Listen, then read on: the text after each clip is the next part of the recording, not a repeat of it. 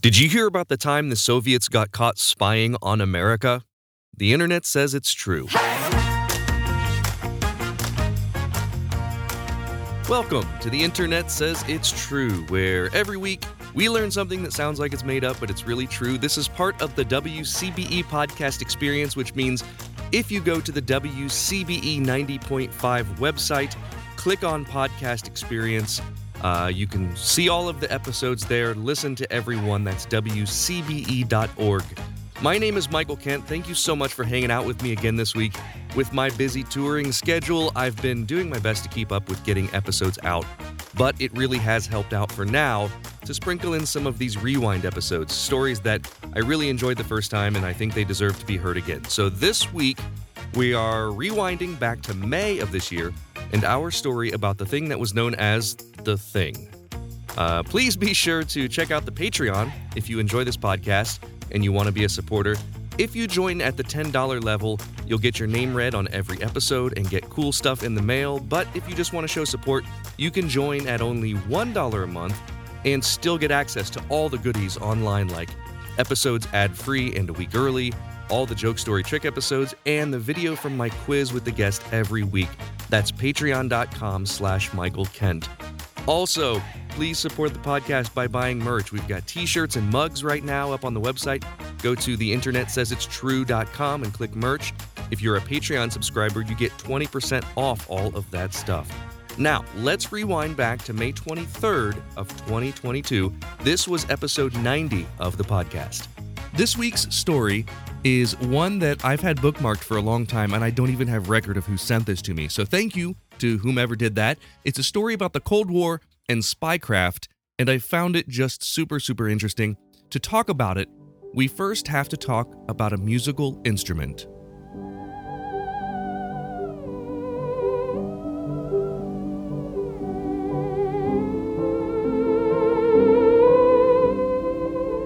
What you're listening to is called a theremin. It's a strange musical instrument. It's essentially a wooden box with large metal antennas sticking out of the top and the side.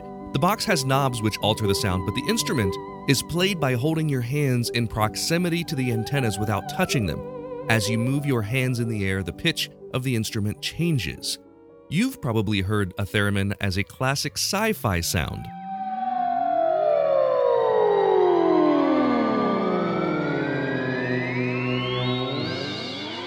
Even though sci-fi might be how you know the theremin, its use was far more widespread than that. It was invented by Leon Theremin in 1919.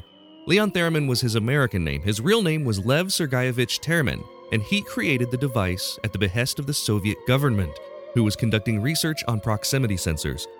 He patented the invention in 1929 in the US, but was kidnapped by the precursor to the KGB of the Soviet government and brought back to the Soviet Union in 1938. Although some accounts state that he left the US to escape crippling debt. Whichever is true, his invention, the theremin, was not a huge success. It gained a cult following and is still treated as a novelty instrument. So what does this have to do with spy stuff? Well, you heard me mention the KGB, right?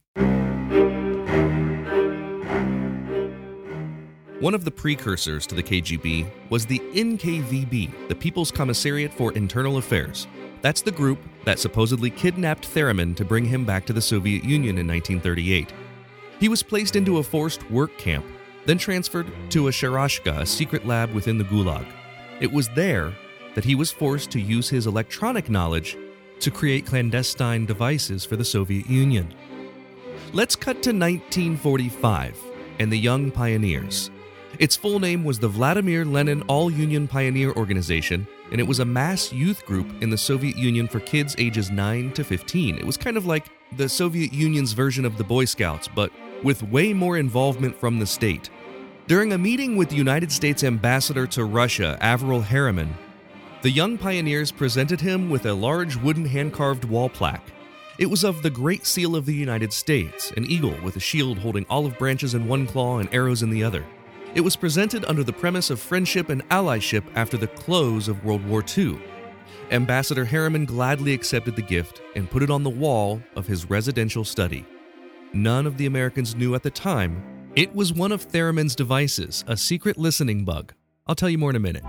I've been traveling again lately, and that means I've been wearing my Scotty Vest jacket, which is awesome for anyone who sort of lives life on the go like I do. It's been awesome for traveling around because it's got tons of pockets for all my gadgets, my phone, my glasses, my wallet, my charging cord, you name it.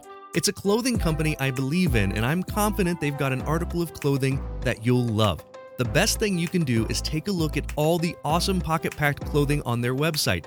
To get 15% off your order, visit the link in the show notes. There was a time that humans used 100% organic products as healing balms and moisturizers for their skin. Well, I've partnered with an awesome company that wants to get back to those times. Fatco sells organic and responsibly made tallow-based skincare products. For centuries, humans used tallow in skin moisturizers and healing balms, but unfortunately, the topical application of these fats seemed to stop around the same time that animal fats stopped being considered part of a healthy diet. A lot of modern skincare products do more harm than good by stripping your skin of its natural oils. Let's change that. You can try them out now at fatco.com and get 15% off your order by using my promo code INTERNET. Go to theinternetsayitstrue.com/deals for the link. Let's get back to the story. One time back in 2018, President Trump accepted a gift from Vladimir Putin in Helsinki. Mr. President, I'll give this ball to you, and now the ball is in your court. All the more that the United States will host the World Cup in 2026. Thank you very much. We do host it, and we hope we do as good a job. That's very nice. That will go to my son, Barron. We have no question. In fact, Melania, here you go. As the Russian president spoke, "The ball is in your court," pun, he handed Trump a soccer ball from the World Cup, which Russia had recently hosted. Now, rumors swirled immediately that maybe the soccer ball was bugged. Even Senator Lindsey Graham expressed concern that there might be listening devices and said there's no way that it should be in the White House. The Director of National Intelligence, Dan Coats, ensured that the ball had been checked very carefully. Well, it turned out the ball did have a microchip and transmitter inside, but it was determined that it was just part of the standard Adidas AG Smart Soccer Ball that can passively send and receive data for competition. Adidas came forward and said, no, this ball was not created to listen to the Americans. And there was good reason for concern. Our story, which takes place 70 years prior, was exactly that same type of Trojan horse, a listening device in the form of a gift. It's not a dumb idea. Spy agencies have been using clandestine methods of spying since their inception. The CIA once had a transmitter made to look like dog poop. They used it to keep an eye on enemy troop movements and activity during the Korean War. In the 1970s, U.S. intelligence built a listening device into a tree stump and put it in a wooded area near Moscow, and that was used to pick up radar and radio communications from a nearby airbase. But predating those was the Thing. They called it the Thing because when they discovered it, they had no idea how it worked or what it did exactly. So let's go back to 1951. A radio operator for the British government was monitoring Russian Air Force radio traffic, and all of a sudden, here's the voice of the British Air Attaché, an advisor to the British ambassador to Russia. He didn't know where it was coming from, but there definitely shouldn't have been a British voice coming through the airways he was monitoring. So they did a thorough sweep of the British embassy and they didn't find a thing. A few additional State Department employees were sent in to investigate. They checked out the British and the Canadian embassy buildings. They didn't find anything. But then they used a signal generator to conduct a counter-surveillance sweep in the American embassy. And it was a good time to do it too, because George F. Kennan was just coming in for his tenure as the new ambassador to the Soviet Union. When they reached the Spaso House, the ambassador's residence at the American embassy compound, the signal generator produced loud feedback when it got near the wall behind the ambassador's personal desk. That's when their attention was brought to the Great Seal of the United States, carved in wood, hanging on the wall. They removed the seal and the FBI started analyzing it, but there was no power to it, no external connections, so they had no idea how the thing worked. They enlisted help from the British Marconi Company, and scientist Peter Wright discovered that inside the seal there was a 9-inch long monopole antenna and a cavity with a capacitor and extremely thin membrane. It essentially acted like a condenser microphone, and the way it worked was that the device had to receive a radio signal of the correct frequency, and it would sort of activate the device. Sound waves would pass through the wooden case and cause the thin membrane to vibrate and then retransmit the signal out of the building. It was an incredibly simple device using applied electronics. it was able to monitor any conversation within range and had been doing so for nearly 7 years. Now, we don't know for sure what all the Soviets heard during that time. Of course, they claim they obtained, quote, specific and very important information which gave them certain advantages in the prediction and performance of world politics in the difficult period of the Cold War, end quote. But during that time, it was pretty much assumed already that both sides were always listening to each other. Guests to the American embassy were even handed cards upon entering that told them their conversations would likely be monitored anywhere on the compound. This was happening long before the Great Seal bug was ever discovered. One of the interesting developments from the Great Seal bug is that it inspired further spycraft.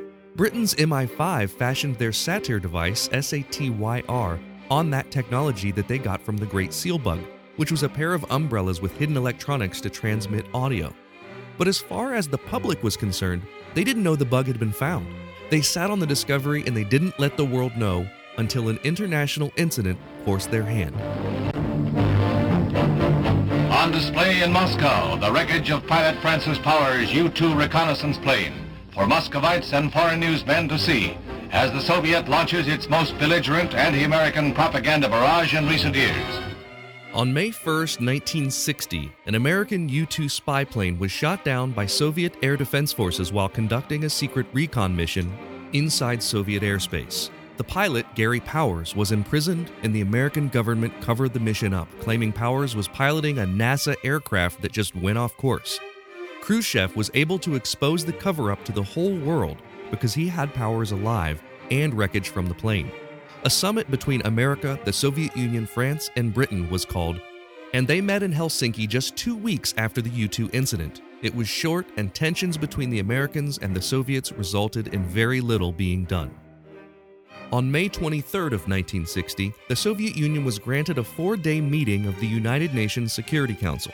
Their aim was to have the council condemn the United States for spying. The Soviet Minister of Foreign Affairs railed against the Americans for their spying. When the U.S. Ambassador Henry Cabot Lodge Jr. had a chance to address the council, his arguments didn't deny the U-2 spy plane incident, nor did he deny that the U.S. was spying on the Soviet Union.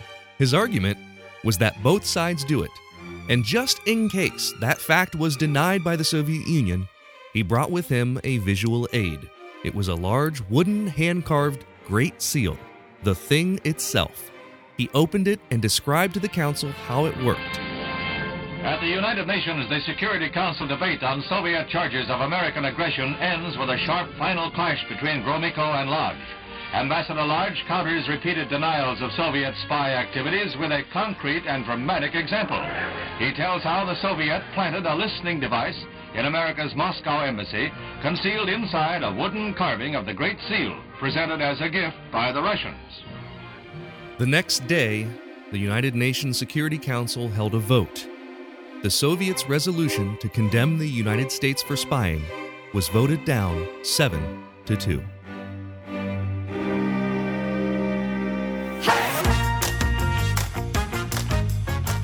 Well, now it's time for the part of the podcast where I call a friend, and today I'm calling Daniel Malone. Daniel is a musician from Savannah, Georgia, who is currently touring as his solo project, Danny Moon. Let's take a listen.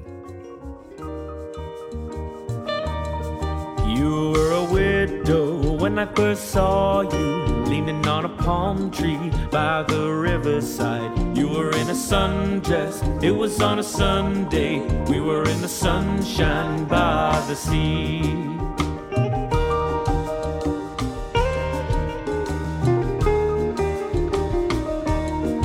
You were reading Fyodor Dostoevsky when you first met me by the riverside. You were in a sundress, it was on a Sunday. We were in the sunshine by the sea. Daniel Malone, it is so good to see you, man. Michael Kent. I think the last time we saw each other was on a golf course. I was just about to say that. I saw you, it was maybe last year or the year before we golfed together, which is always a spectacle to see me golf, because I golf literally once a year. That may have been like the last time I golfed. Also, space-time continuum-wise, it could have also been like 5 years ago. Yeah, right? It could have been the difference between 2019 and 2021 to me. I have no idea anything that happened in there. I can tell you a lot of stuff that happened in like March of 2020 because so much happened in the very beginning of the pandemic that it's like stamped in my mind. It's like time stamped. But then before and after, it's just a blur. I have no idea, man. So, time really got messed up. You're in Savannah, Georgia, and we just listened to a little bit from your song, and you might have to help me with the name of the song. It was The Curious Meeting of Miss McGee, is the one in 5? We just listened to The Curious Meeting of Ms. McGee, and it's an interesting song because it starts kind of slow. It gets into this really cool, like 5/4 Latin feeling rhythm, and it's a story song. How is that a true story? Tell me about this. Well, it started off as a true story. I had a friend I dated shortly when I lived in New York City, and then we became really good friends after we realized that dating wasn't really going to be our journey.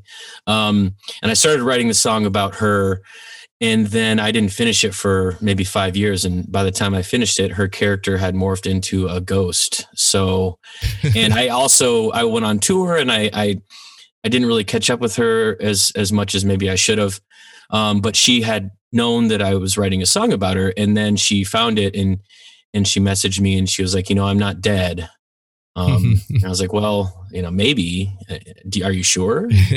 But yeah, I guess that's the peril of like writing a song about someone, is that eventually they're probably going to hear it, and then you have to deal with that. Right. Yeah, it's the same with like doing comedy about real things and real people in your life. Like I have a story in my show about my dad, and it's fictional, but it was really awkward the first time he saw it. I bet. He loved it though. Like I was kind of surprised. Like he loved it. He got the joke, and he just sat and laughed the whole time, which was awesome. Well, that's good. You also have to deal with the fact that based on your story, they made like 2 fantastic movies about Magic Mike, right? So that was based on your story. I don't really have to deal with it much anymore, I've noticed. When it came out, that was because like people called me Magic Mike before those movies. That Long was before. Like I'm probably still in some college friends' phones as Magic Mike. And when those movies came out, life was difficult for me for a while. Like it was a lot of the same joke.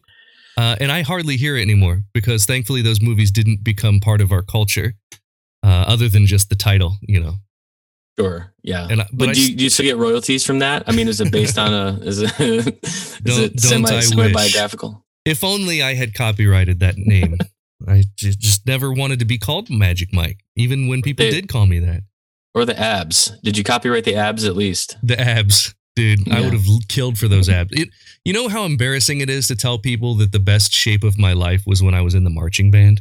That's like, for people who don't know, first of all, I should preface this with Daniel and I know each other because we were in the Ohio State marching band together back like 20 years ago. We both played the snare drum. And when I tell people like the best shape I was in of my life was when I was in the marching band, they don't understand that unless they're from like Columbus or the central Ohio area and kind of know the legacy of the Ohio State marching band, which is a big deal around here. But outside of that, it's just marching. People imagine high school marching band. Right. And as you're saying that, there was a pompous part of my brain that was like, man, it sucks for you that the best shape of your life was in the Ohio State marching band. Then I was thinking, yeah, me too. Yeah, dude, I had a six pack. I had guns. Those my calves were awesome. I had a little shelf, on my calves. And while we're talking about the band, I should take this opportunity to apologize. I have a little bit of a story, a mea culpa story for you. So you were a first year band member, a rookie, when I was in my 5th year. I was in charge of picking the people, helping to pick the people who would be in the drum row. And you made the band fairly easily. Like you were on top of it and you were good. And you hung out with us a lot, which is rare for first year members. They don't socialize with like the 5th years outside of band practice that often. Some of them do, but you kind of. But wait a minute, have you met 18-year-olds though? Like they suck. They're just awful people. 23-year-olds way more up my alley. Not anymore. It's true. It's a growing time, college. But Right. so what I have to apologize for is there was a time earlier in that season when I was chatting with some guys who had been in the band like 20, 30 years before me back in like the 80s, 90s. And they were like, man, the worst thing we ever did to rookies was something called the emotional roller coaster. And I'm hooked, right? Like I'm a 23-year-old guy getting ready to be like the squad leader. I'm like, what's the emotional roller coaster? He said, what you do is you take like the rookie that is like, you know, friends with everybody and really friendly and who doesn't, you know, who's good, like your best performing rookie, and you go on a trip, on like one of the band trips, and you just ignore them for the whole trip.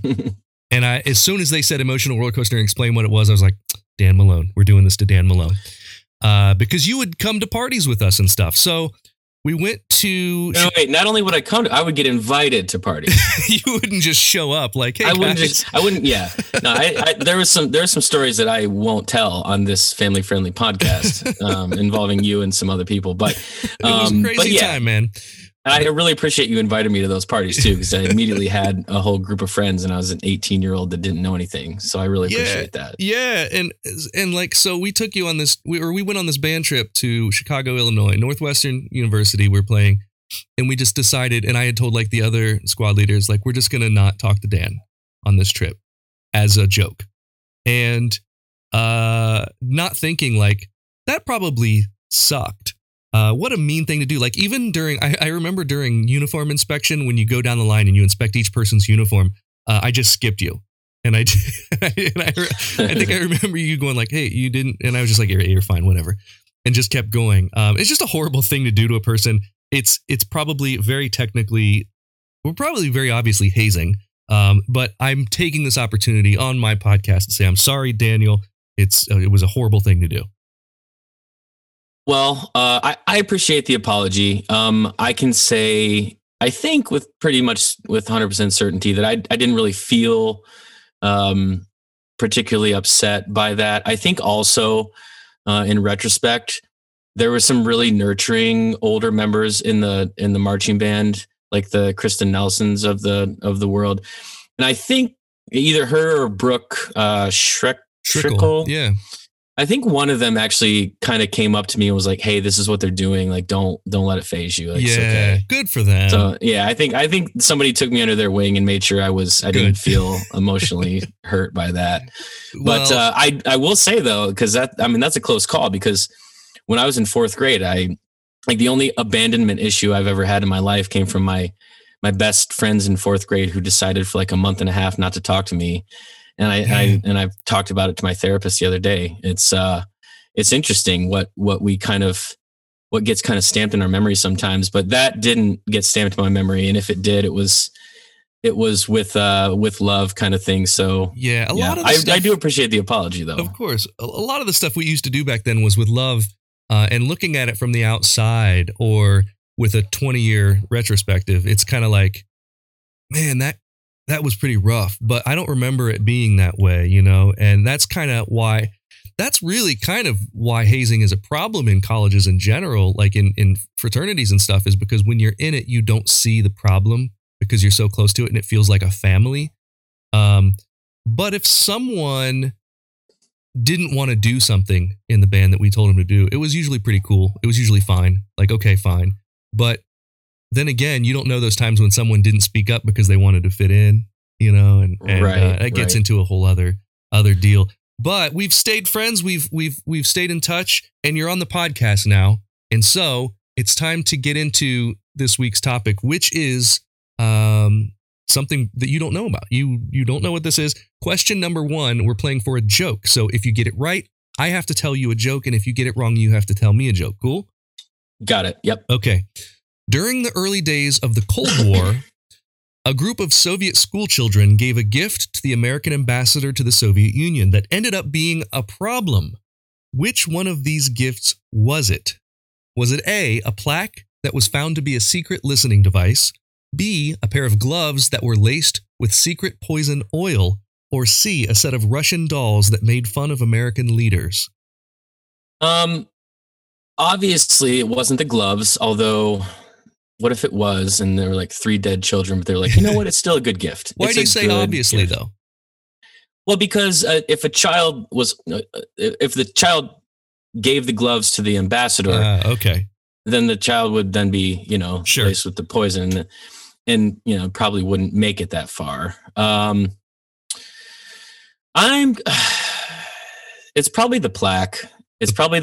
But I kind of want to tell you a joke, so I'm going to go with the gloves. The gloves. But so you're going with the gloves because you want to tell a joke. Yeah. But because I think I know it's the plaque, but I want to tell a joke. I'm gonna. This is a weird one, but I'm gonna give you half a point for this because you did get it right. It is the plaque, but I'm still only giving you half because I want you to tell me a joke. So we'll give it. Right. We'll give it. Normally we do a bell for a win and a sad trombone. We'll give you both. Here they are. Here's the bell. Here's the sad trombone. Okay, there we go. Tell me a joke, Dan Malone. All right, here we go. So, Irishman walks into a pub and the bartender says, "What can I get you?" And he said, "I'll have 3 Guinnesses." And bartender puts them down in front of him. He takes a sip on the left one, middle one, right one, over and over and over until they're all gone. And the bartender comes back. He's like, "You want anything else?" He's like, "Yeah, 3 more." He's like, I'll keep an eye on you if you just want to get them one at a time, if you want to drink them while they're cold."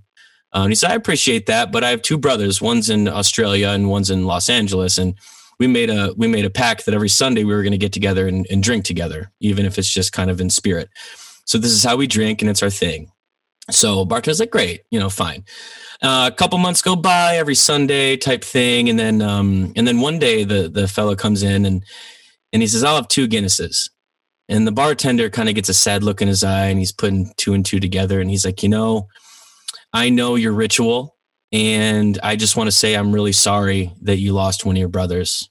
I know how hard that can be." And the guy goes, "Oh, no, my brothers are fine. I just quit drinking."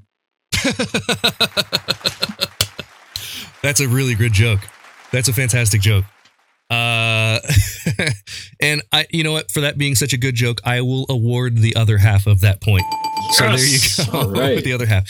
That's really good. Now, I was listening to a lot of Danny Moon. And I actually listened to a lot of Les Rackets before that, which was your previous project with it was like a trio, kind of, what would you say? It's like a poppy trio. I don't even know. Yeah, it's jangly. It was fun. We disbanded in 2015, but we used to say that we were jazz musicians with rock and roll instruments playing folk music. That makes a lot of sense. Yeah. It's kind of like sensibilities of improvisation and kind of multi-genre approach. And then our songwriter, Patrick Carroll, was a great songwriter, wrote fantastic hooks. And that was a really fun time in my life. A lot of adventures. In fact, it's also a time in my life where you and I overlapped on the road a few times. Yeah, that's right. I was probably back when I was touring a little more heavy than I am now. And that's always like such a cool thing when a friend of yours is touring, having nothing to do with what you're doing, and you're both touring so much that it's going to happen. It's inevitable that you will see each other at an airport or in a city. I think we had a drink in Boston. I was there I remember I was performing at Northeastern University, but it was like this cool basement show. It was like a little cafe. I think I might have gone to it. Yeah, I think I went to your show, and I think I surprised you. Yes, I do. I do remember seeing you as a surprise in the audience at that show. What a cool thing, man. And then and you were staying really close to your hotel. I remember we dropped your gig bag off in your hotel, and then we went out, and it was a lot of fun. So it was great. So cool. What you don't know is that night I had my first panic attack. Really? Yeah, and then I suffered from anxiety, like general anxiety disorder, for years after that. But that was the first one because I had a show the next day in New Hampshire. Which was it was like an hour drive from downtown Boston. And I showed up at that show still on my panic attack because I didn't know what it was. And I thought I was having a heart attack. And well, I'm really sorry then for showing up after the show and telling you that I got word that your parents died. It's like that really launched me into a whole thing, man. I shouldn't have done that. Yeah, that was a bad joke. No, I'm happy to say that I have got it under control through a lot of different things, including medicine and meditation, which are both great things to do, and therapy. But in any case, I always hope that I run into friends on the road. And so if you ever see me performing in your city and you show up and you just are in the audience, that's like the coolest thing you can do. So yeah, until you learn that was the catalyst for like a decade of panic attacks, and then you start to question everything else. No, I agree. I agree entirely. I was on the road for around 5 years with Les Racket, and anytime a friend would show up, it was just kind of that added little like familial, just a little bit of home where you're like, hey, like another part of my life on this crazy adventure that is so full of ups and downs. And that's probably, I had a lot of anxiety from being on the road as well, I have to admit. I mean, it's a combination of like uncertainty and lack of sleep. And it's just that lifestyle is just prone to give you anxiety, I think. Definitely. I agree. I would just stay up too late, back then. Like I would, and then I would have 6 a.m. flights because I would like to get to the city early. And so it was just day after day after day of that. And there was times I was on the road for like more than 200 days a year. And I don't do that now. I'm not on the road as much now, but when I was like 30, it was a lot easier than it is, now I'm 43 and there's like a big difference there. Yeah. I've gained definitely. weight. I've gained some like more gray hairs and wrinkles, and it's just not quite as easy as it used to be. I still love touring though. I think there's a lot more touring left in me. Well, we do everything like that smarter now, Yeah. At least I know exactly where I'm going to sleep if I'm out of town, whereas before, and that was different for me because I was in a trio. We had a minivan. It wasn't no flights unless you're flying away from the tour to go home and then fly back to the tour. Yeah. But it was being responsible for 2 other people and driving multiple hours a day and booking shows at coffee shops and meeting for the sound check and talking with the radio station and this and that. And it was such an adventure back then, flying by the seat of your pants thing. And now I'm like, okay, if I'm doing this thing 3 months in advance, I'm going to know exactly who I'm going to talk to, where I'm going to stay, what time the thing is, what I need to bring, what I'm going to wear, what's going to be in the green room, etc. It's like, I need all that stuff planned out now. But that's okay. And having done it so much, if you told me I had like a college to perform at tomorrow, it's no big deal. Like I'm packed. I don't unpack, I have a bag that's specifically for all that stuff. And then I just go and I don't have to think about it. So, and technology has made it easier too, because apps like TripIt and stuff, where I can organize all my flights and my rental cars and my hotels all in one spot. It used to be an entire folder full of like MapQuest directions and it was a lot harder when I first started than it is now. So shout out to TripIt, proud sponsor of The Internet Says It's True. Don't I wish? By the way, if you're listening, I really do love your app and I would appreciate a free subscription. So anyway, let's keep moving. You're 0 for 1, but then it was awarded after the fact, so you're 1 for 1, and you're also like there's a half a point missing because you purposely got the. We'll just give you the full point. Question 2. For this question, ready. We're playing for an admission of something we do well. So instead of an admission of guilt, it's an admission of something we do well. And if you get it wrong, you've got to tell us something you're good at. If you get it right, I'll tell you something that I am good at. The Guinness Book of World Records says that the world's largest microphone is the Koros Super Mic, and that microphone is 16.5 feet tall by 10 feet wide. It was made mostly as a novelty, but the microphone actually did function and work as a mic. The world's smallest microphone, on the other hand, is only half a millimeter square, 0.5 by 0.5 millimeters, and it's used for which one of these purposes? Is it A, in a pair of CIA handcuffs? Excuse me. Is it A, in a pair of CIA cufflinks? B, is it being glued to cockroaches so scientists can hear them as they go throughout their day? Or C, used inside of tiny imperceptible hearing aids? Okay, so when I got my CIA issued uniform, it did not have cufflinks in it. They were cheap. They were very cheap about it. You could be CIA, and it would be a great cover. Being a musician and touring, like that's like a great cover for a CIA operative. Yeah, I agree. Also, I think that the government is technologically less advanced than we give them credit for. A lot of times, I think movies have done wonders to the perception of our intelligence agencies. If I'm wrong, strike me down, CIA. See, cockroaches. Doesn't make any sense. If anything, it would be video cameras, because you wouldn't want to listen to where they go during the day. It's just going to sound like pitter patter. It's got to be hearing aids. C. You are correct. It is the hearing aids, the imperceptible tiny hearing aids. When I wrote these other ones, I was thinking like maybe cockroaches have like a language that they have. I don't know. I mean, I did see. You ever see Joe's Apartment? Oh my gosh, I forgot about Joe's Apartment. That's right. So it could be one of those situations. Yeah. So like, you were talking about how the government's probably not as technologically advanced as we think. I think that's probably true, but that's changed in our lifetime, right? Because, well, maybe not in our lifetime, but just before our lifetime, like airplanes that are in the air now, like our fighters were way ahead of their time when they were designed in like the 60s and 70s. Like they were hiding stuff from us, the technology that they had that no one knew existed. And now, if there is technology that we don't know exists, I can't see it being any more amazing than stuff that we have now, like what SpaceX is doing and what you can find on the internet. That's a great point. When I think of it, I think more about like little Charlie Thompson, who's 13 years old, and he's like a better hacker than the people they have like working. You know what I mean? Like, I think of it that way. I think of it from that angle of like the people that are most talented at the new technologies are probably not hired by the CIA. They're probably the CIA people are like tenured.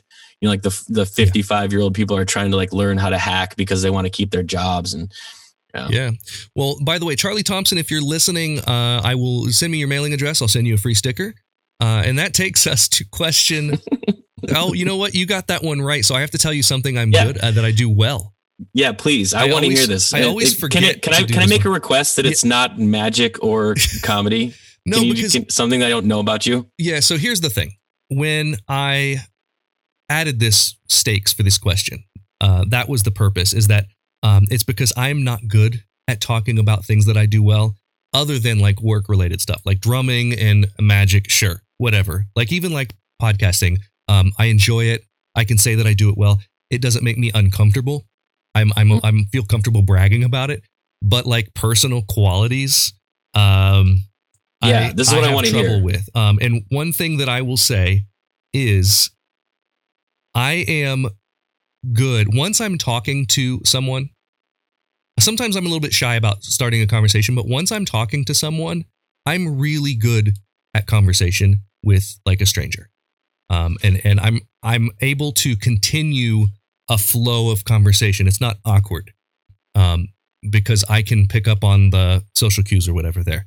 But it's only like that after I get into the conversation. I was never good at unless I'm doing magic, I'm never good at just approaching a stranger to talk to them. It's always been difficult for me. That's really funny that you say that, because the first, 6 to 7 months that I knew you, I guess our whole interaction was somewhat of magic. It was like you were like performing in a certain way because you were a leader in our organization. And so I guess because I always thought about you as someone who was able to, for lack of a better terms, be a chameleon in conversation, like whether it's an astronaut or like a third grade teacher or, like a guru of some kind. Like I would bet money on you being able to strike up a conversation with that person and carry it along. So to hear you say that is interesting. Yeah, because I've never really. I think to carry it along, I can do and even striking up the conversation. It's the approach. It's the deciding to go and talk to a person. It happened today. Today I'm part of our city's public arts commission, right? So we had we were dedicating a mural that was painted, and there were people there that I wanted to talk to from the city, that I knew that I wanted to like meet, and just couldn't bring myself to. I just decided that I was going to be the guy that was just there, quiet, sitting in the background and not talking to them, because I just have trouble with. It's like some sort of social anxiety that I get about the approach to talk to a person. But once I do, it's always, like you said, I do feel very much like a social chameleon. I can just sort of assimilate to the conversation that's appropriate and make it work. But well, let me ask you this: if I was at that meeting with you, and say you wanted to meet the mayor, and I was sitting next to you, and maybe I could tell that you wanted to meet the mayor, maybe you say something like that. If I said, "Go do it, I dare you," would you have a better chance of going to do it, or a worse chance? Worse, yeah, worse. Okay, but I have in the past, and would see myself saying something like, "Hey, would you introduce me to that person?" Okay. You know, have like a little in. You know, when I was a single guy in college, my buddy, my best friend Mark, was really good at talking to strangers, like just going up to someone and say, "Hey, what's going on?" And so he and I, like, we would do, like, we would have a great time at the bars, and, like, you know, in talking to women, he would be the approach guy, and then I would be able to continue the conversation. It was a really good wingman type of thing when we were, you know, young single dudes. That's like a Goose Maverick type situation. You show up with a joke and a magic trick, and he's already got their attention. Yeah, dude, absolutely. That's closer. We did mentality. It was a whole thing. So, like, I had this trick that I would always do where you would be able to name a card, any card in the deck, and I'd pull out my wallet and I would have that card in my wallet. Okay. And not 52 cards in the wallet, just the single card would pull out and say, like, here it is. And so Mark would go up and say, "Hey, that's my buddy over there. Go up to him and name a playing card, and I bet you he has that card in his wallet." And so, like, he would set up the magic trick, right? So then cut to, I'm like 23 years old, 24 years old, and I meet my wife. And on our first date, I tried to show her magic because that's what I knew how to do. And she looks at me like, she goes, "I know what you're doing and it's not going to work on me." Wow. Like, she has never been into that whole fake, like, magic persona thing. She wanted to know me, and that was super attractive to me, and still is. Like, she calls me out on my BS. So we've gotten way off topic here. Let's get back to the Cold War. Oh yeah, yes, that's way more interesting, way more fun to talk about. But that's why I have people on, like guests on, who can carry a conversation, because this stuff's boring if it's just the topic for the whole 40 minutes. So I enjoy having guests on who have done things. So let's move on. You're 1 for 2 in question 3. No, you're 2 for 2. You're actually 2 for 2. For question 3, we're playing for a coveted "The Internet Says It's True" sticker. And you can join Charlie Thompson in Westbrook, Illinois, who is a hacker in his mom's basement. I don't know if that's true. And since I said his name the first time, he's already hacked into your online store and he's ordered himself stickers. They're being sent to his place right now. He's the one typing my script to keep putting him in the episode. It's a very meta situation happening here. Wow. I like it. Here's your question. Which one of these things did the U.S. actually consider doing during the Cold War? So one of these things we actually considered doing as a country, but here it is. A, they considered a plan to hire a Khrushchev lookalike to film him doing embarrassing stuff like doing laundry and walking around in a bathing suit. B, they considered dropping monkeys infected with viruses onto Moscow. C, they considered airdropping oversized condoms marked medium over the Soviet Union in an effort to demoralize them. Okay, well, first of all, there is nothing more embarrassing than doing laundry in a swimsuit. No, it's definitely not that one, because neither of those things are embarrassing. Even if you're just doing laundry, you've gone through every single item of clothing that you own, and the only thing you have is a swimsuit. You're still doing laundry, and everybody needs to do laundry, so it's not that one. Monkeys being dropped on Moscow. I like to imagine them being dropped from, like, the chest of a magician walking down the street, not an airplane, because that seems very inhumane. And also the condoms idea seems brilliant, genius. I don't know why they wouldn't have put small though. Why medium? It's like, well, we need to make it believable. This is an American medium. It's like when you get like an item of clothing from like a Chinese store or something. God, it's like, well, this is the size in China. It's an extra large, and in America, you're a medium.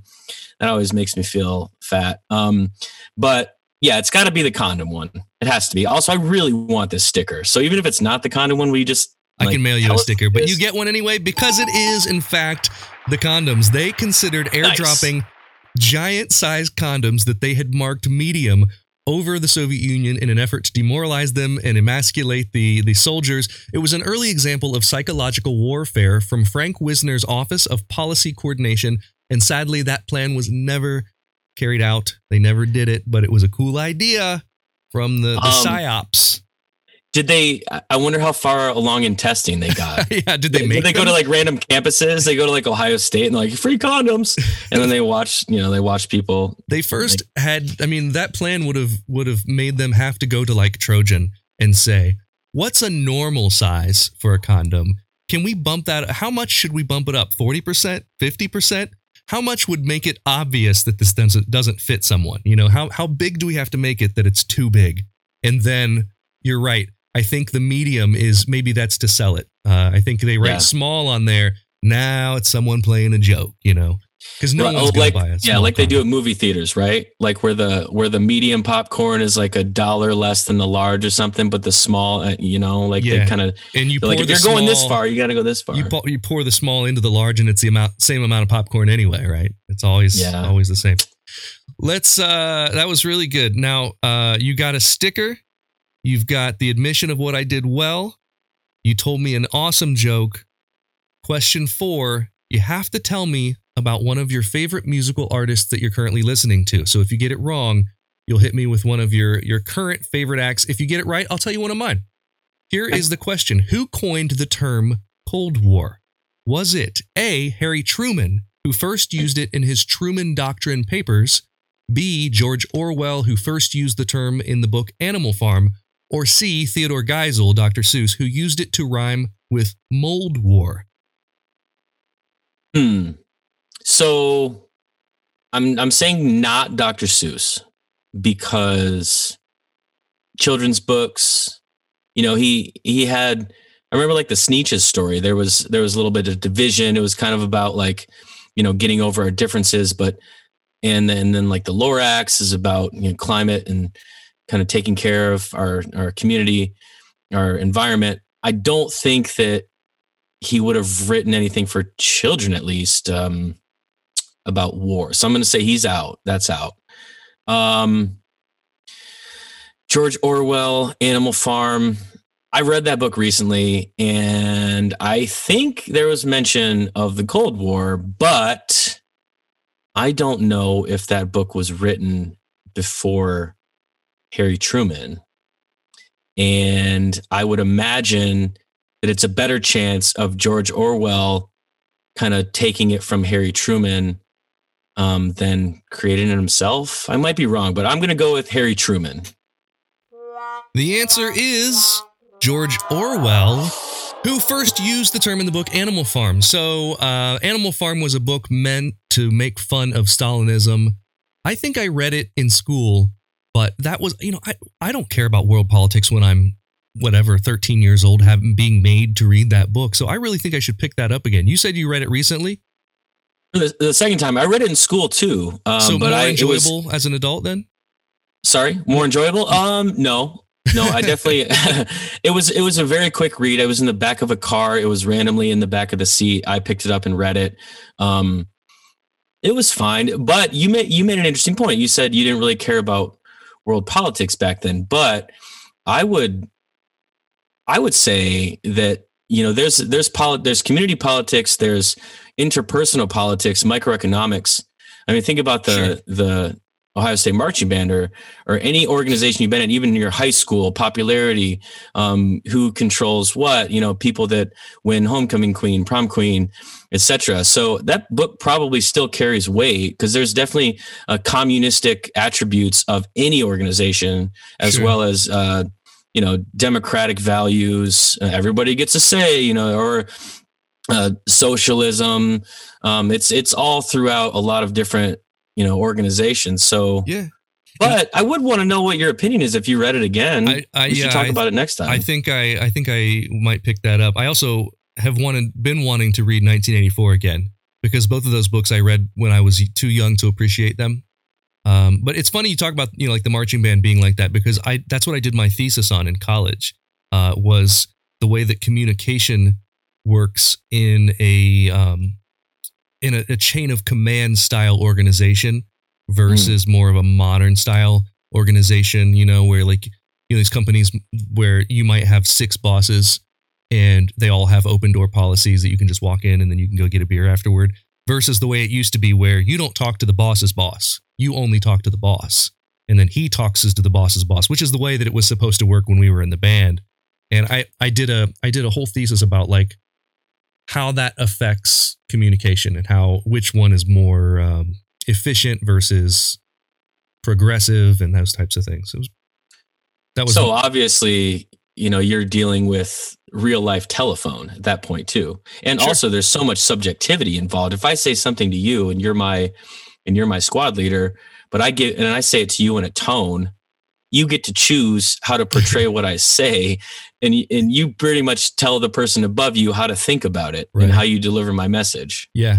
And that can work both ways because I can also soften a message if I want. Like if I'm in an organization and I'm someone's manager and they do something that wasn't right and I'm their manager and I have to report that up, I can soften that and say, well, something setting wasn't right and the victim of that was this person that works for me. And you know what I mean? Like it can work both ways sort of.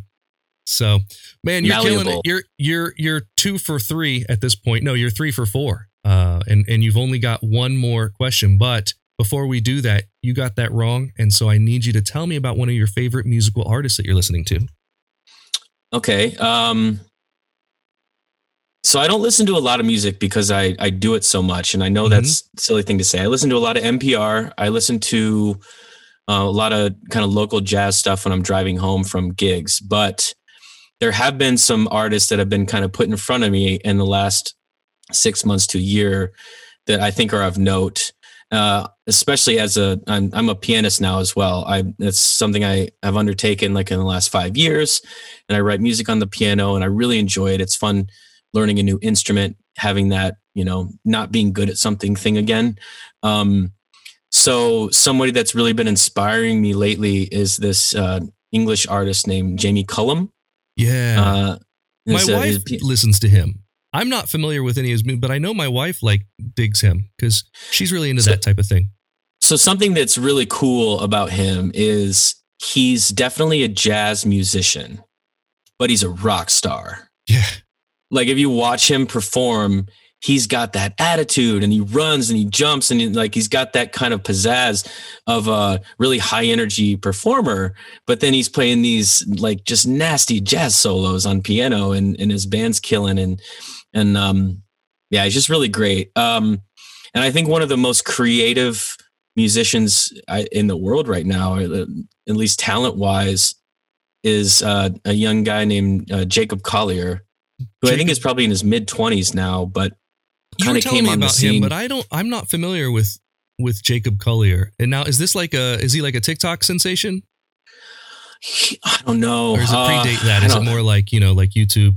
Yeah, YouTube. I think YouTube. I think when he was 18, 19, still living in his parents' house in London, he kind of started videoing himself playing all these different instruments and chopping them together and creating incredible 35-part harmonies using a vocoder, and he can play any instrument you put in front of him. He's just natural talent, understands harmony and music theory better than anyone that I've ever seen or heard of.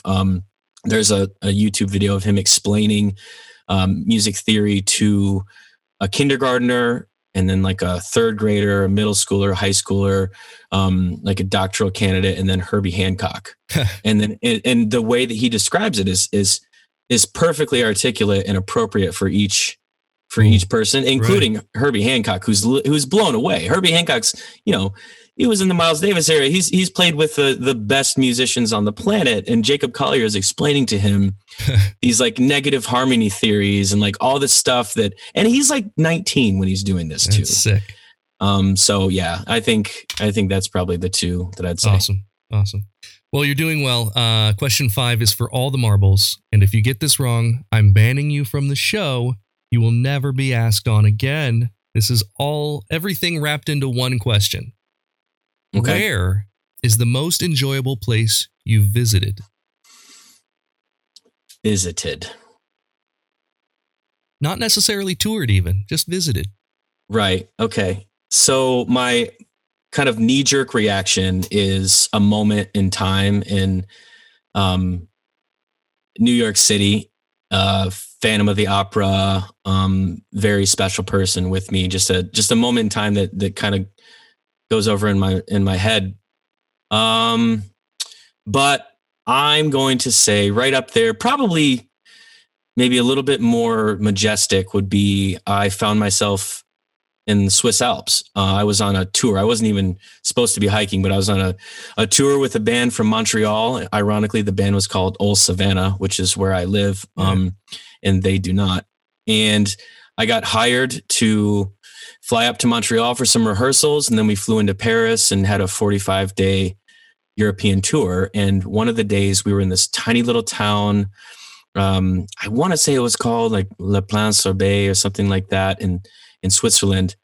And the hostel in which we were staying was butt up right onto a trailhead that led up into the Alps. And we had a free day.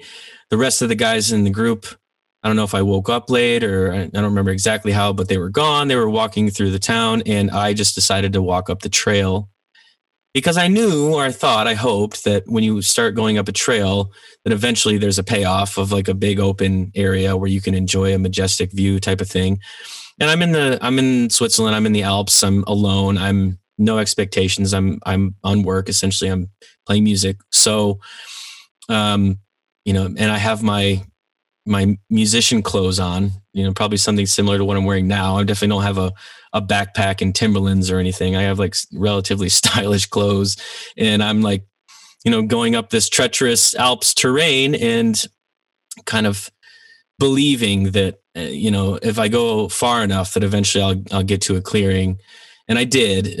Took 3 or 4 hours to get there, but it was definitely a great payoff, and just overlooking, it was a beautiful blue sky, clear day. I could see forever, and I was reflecting on my future and my past and everything. So I think that's probably the right answer. That's amazing. You are correct. That is the right answer. And Yes. You performed well today. And I want everyone to go and check out Dan's music. You can do that in several places. You can look for Danny Moon, which is his solo project. Really great stuff. Also, look up Lulu the Giant. That's another stuff. I just started listening to some of that today, which is really great. Or if you find yourself in New York City, you can see Danny and Olive's Cabaret or at Bordello. It's Danny Moon with Olive to Partey.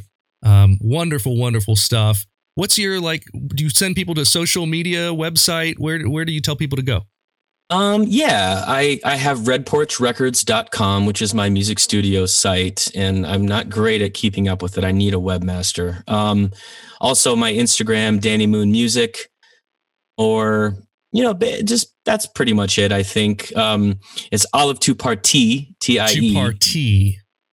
But anyway, yeah, so the cabaret show, that's cool in New York. Also just, if you want to know anything else, just message me, Instagram or Facebook or any of that stuff. I'm not really great with Twitter. Do you do Twitter? I do. Yeah. Are you good at it? No, it's a cesspool. It's horrible. It's better than Instagram though, right? Is it not? I don't know. Nothing as good as TikTok right now. I can't. Yeah, I know. I said the same thing, and it's crazy. And it's gonna keep changing. And it makes me feel young and old at the same time. It's a very strange thing to do all the social media. But I still dig it. Do you think it would work if I made like a bunch of costumes that were like for my big toe, and I made like a TikTok toe page? Yeah. Here's what I found out with TikTok. Whatever it is that you do well is not going to do well on TikTok. So you got to do something else. Because these videos, I go on TikTok and I do a 60-second version of one of these stories, and they do really well. But if I go on there and show the most amazing magic trick you've ever seen in your life, no one sees it. It's really strange. So I'd try to dance. Is that what I should do? Yeah, just whatever, the weirdest stuff, or I don't know. I like tic-tac-toe. I think that's a great idea. If no one's already done it, you should jump on that. Tic-tac-toe. Charlie Thompson's already beat you to it. I guarantee it. God He's damn it, already Charlie. on it. Dude, it's so good to see you. Thanks for taking some time on this Sunday. We'll see you. You'll be on another episode sometime soon. Oh, thank you. I really want to be. And also, I'll see you down the road, brother. I hope so, man. I hope to catch also, up with you. Wait, real quick. I think I'm going to be at the OSU opener against Notre Dame. Any chance you're going to be there? I don't know. Maybe I might have to. That's going to be a night game. It's going to be a lot of fun. Labor Day weekend. I'll be there, brother. I might look into that. Maybe we'll go play golf again.